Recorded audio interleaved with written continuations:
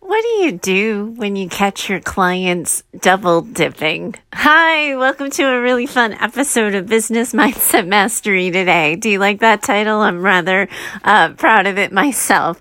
My name's Heather Gray. I'm a mindset and performance coach for business owners, leaders, and entrepreneurs. You can always find me over at choosetohaveitall.com.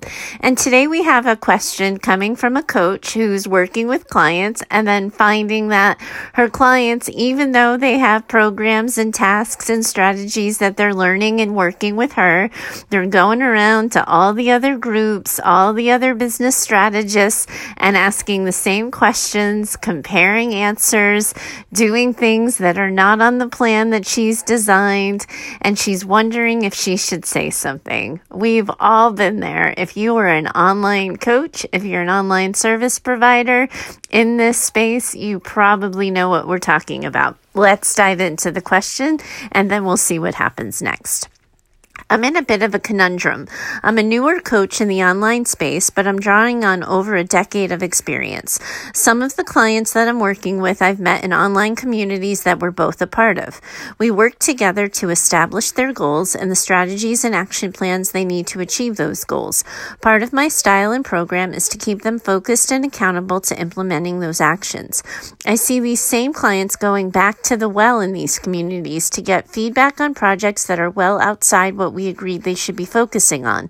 I can see that these posts and the associated activities are distractions from doing the real and hard work that they need to be doing to get moving. Of course, all these other well-meaning people are giving advice and guidance, but all I want to do is stand up and say, stop distracting yourself. Just do the work.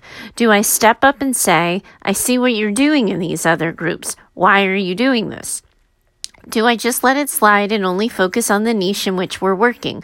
I feel like I'm doing them a disservice by not calling them out, but I also don't want to overstep my boundaries and turn into their helicopter parent with the GPS turned on.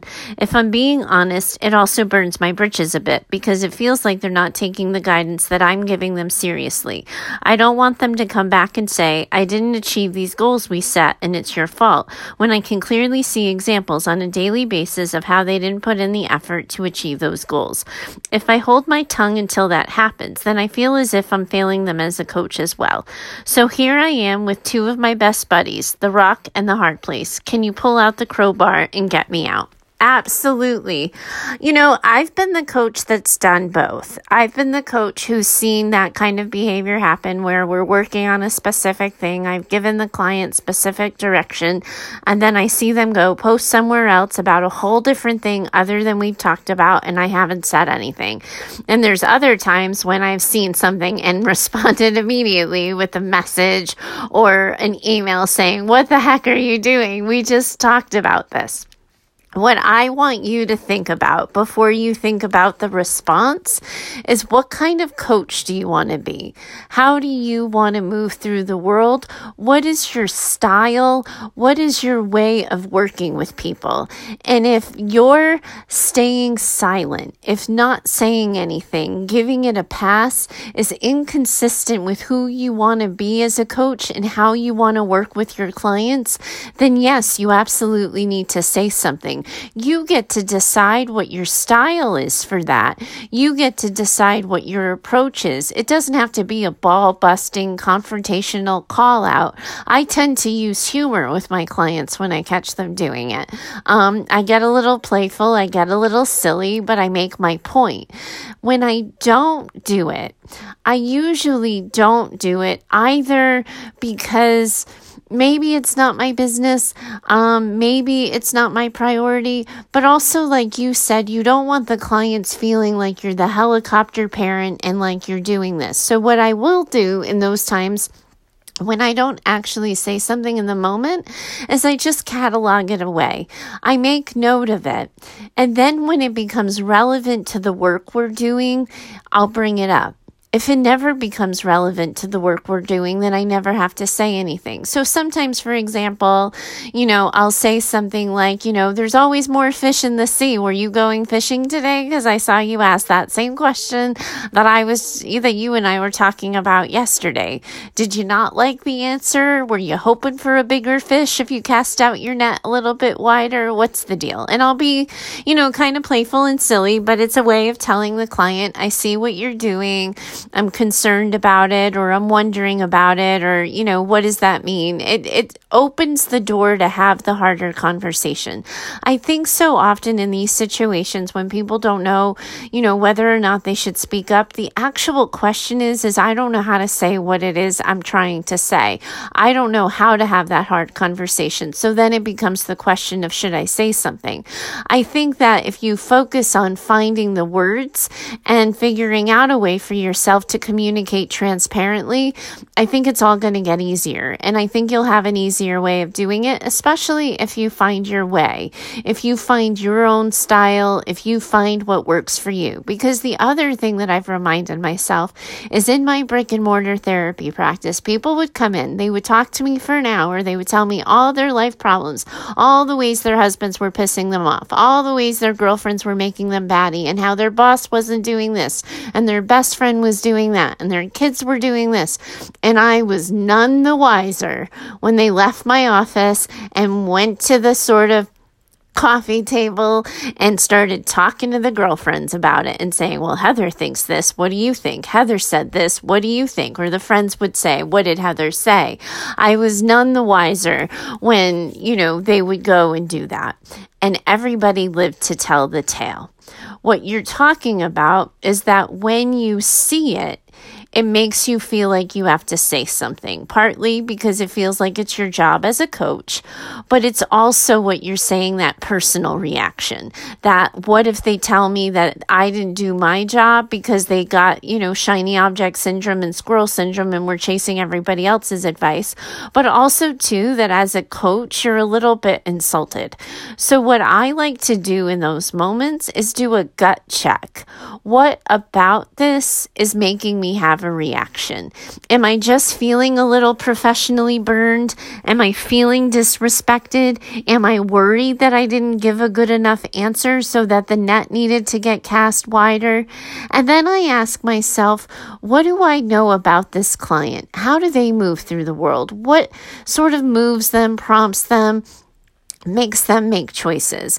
And I'll use what I know about the client. I'll measure it up against what I know about myself, what my gut thinking is, what my gut reaction is, and I'll figure out a way that's to say something in response, looking at what I know about people, using my insight, what likely will be going on here. And then I'll use that insight and I'll have the conversation with the client.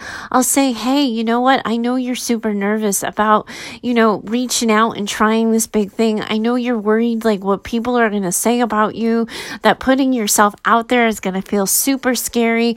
And I know it makes you want to get 1,000 different opinions to make sure you're on the right path, to make sure you're doing the right thing. Or I know it's making you try to build up an insurance policy against the idea of rejection, against the idea that people won't buy, that people won't like you. I see what you're doing, but I got to tell you that this way of managing it, double dipping, going to the, peanut gallery and asking everybody what they think, it's not going to make any of that any better. It's not going to help you be less scared. It's not going to help you feel more in control or like more, because more information often makes us more confused. It makes us wonder who we should be listening to, and it causes distraction. I see what you're doing. I understand why you're doing it, and I think there's a different way. If you can create that kind of rapport with your client, if you can create that kind of conversation, then you don't have to be worried about being perceived as the helicopter parent. You don't have to be second guessing yourself and wondering what your clients are going to think, and if they're worried that you're going to be stalking them. You're going to tell them what you want them to think. I can also tell you that there's times when I haven't said anything. There's times when I've kind of quietly known it, seen it, and said, you know what, like saying something isn't going to change this story. Changing something isn't going to, change the arc of the work that I'm doing, the trajectory of the client's success. It's really, I only feel like saying something on principle. I only feel like speaking up because it's, it's just my ego involved, like you pointed out. And I think in those moments, I just take a pass on it and I don't say anything, because the point of it isn't going to help the person develop a skill set, isn't going to enhance the coaching in any way, and it's only going to be an additional distraction. So it's so much more about a gut check with yourself, of asking yourself, if I had the words, if someone just told me what I was supposed to say in this situation, would I be speaking up? And if the answer is yes, then you say something. If the answer is no, then I think you keep quiet. But you can use like your own coaching style and how you want to be and how you want to move through the world as a coach. And you can do a gut check on that. And using what you know about the client and what brought the client to you, I think you'll be able to find your path. But it is worth saying something. First of all, because people like to know that they're seen. And sometimes people don't realize they're doing it. I can't even tell you how many times when I talk to the clients, they're like, oh my God, I'm so used to just asking questions. I'm so used to having a thought or something and just verbal diarrhea in a Facebook group or on a social media post. I didn't even realize what I'm doing. You're absolutely right. I need to stop. Thank you for catching it. And then other times, people will, meet me with defensiveness or whatever, and that's fine. And I'll, either decide to continue to challenge the behavior and continue to challenge, my point of view or whatever. And other times I let it go. But to skip it because you don't know what to say is not the right path. To say something just for the sake of saying something is not the right path. You want to be intentional and you want to have a point about it, and then you want to tell your client what the point is. Other times when and this is important too, there have been times when I haven't said something and I've regretted it. And I've seen somebody kind of take a right when they should have taken a left, and they've gone to the masses instead of staying focused on what it is I've said. And usually in those moments, when it feels that moment of regret, it's because something has happened as a result of that person double dipping. And I'll say something. I'll say, you know what? Like 6 weeks ago, I watched you do this. I watched you go into this group and ask this question after you and I had talked about it. I didn't say something at the time because I didn't want to be the helicopter business coach and with the GPS turned on. But I gotta tell you that I think the reason why you're struggling right now is because 6 weeks ago you did this. The moments of regret, there's usually times of going back to it. And then there's other times when I've taken sort of a pass on it. I haven't said anything. And then I usually find myself saying something because I'm seeing someone else give really bad advice. And then I'll just comment in the post. Because if everybody knows, like if it's transparent communication and everybody knows that we're in the same, swimming in the same pool, so to speak, then my clients know that I'm in the group, that I'm likely to see it. So I'll just say out loud as part of the discussion, like, hey, I see that somebody's telling you to take a right hand turn here. If it were me, I would just XYZ. And I don't blow up the person's spot. I don't identify them as a client of mine, but the client's going to know they're a client of mine watching that interaction. And then the client's going to know what I think. That's another way of doing it, is it's happening in the post because you've observed it in the post, so just answer in the post. The most important thing here is to just not overthink it, because when you overthink it, you end up doing nothing. So do a gut check. How do you move through the world? How does the client move through the world? And what do you want to do about it? Because being perceived as somebody who's a helicopter business strategist who, is just nosy, bossy, or confrontational for no reason, those kinds of thoughts and feelings don't get you any closer to the business coach and consultant business that you want. So you just have to stop, think, do the gut check, and then take action. This was a fun question. Mostly, I think, probably because I like the idea of identifying it as clients double dipping. That makes me chuckle a bit, but that's exactly what it is a little bit too. So Thanks so much for reaching out with this question. I really appreciate it when coaches come in and say, hey, I don't know how to do this. It's a really good conversation.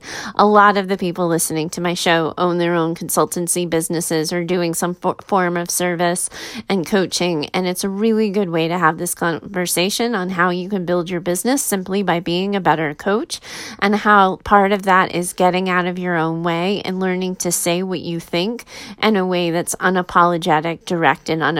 This was a really good conversation. Thanks so much for having it with me. Anybody else who wants my 2 cents on your business, your life, your coaching service, feel free to find me over at heather@choosetohaveitall.com. I welcome your questions to fill up my inbox for next week's shows. Also, too, want to make sure you know that I have created a binge list for bosses, which is super fun and super cool. It's my top 10 must-listen to episodes of my show. You can find that over at choosetohaveitall.com/podcast. Find me there.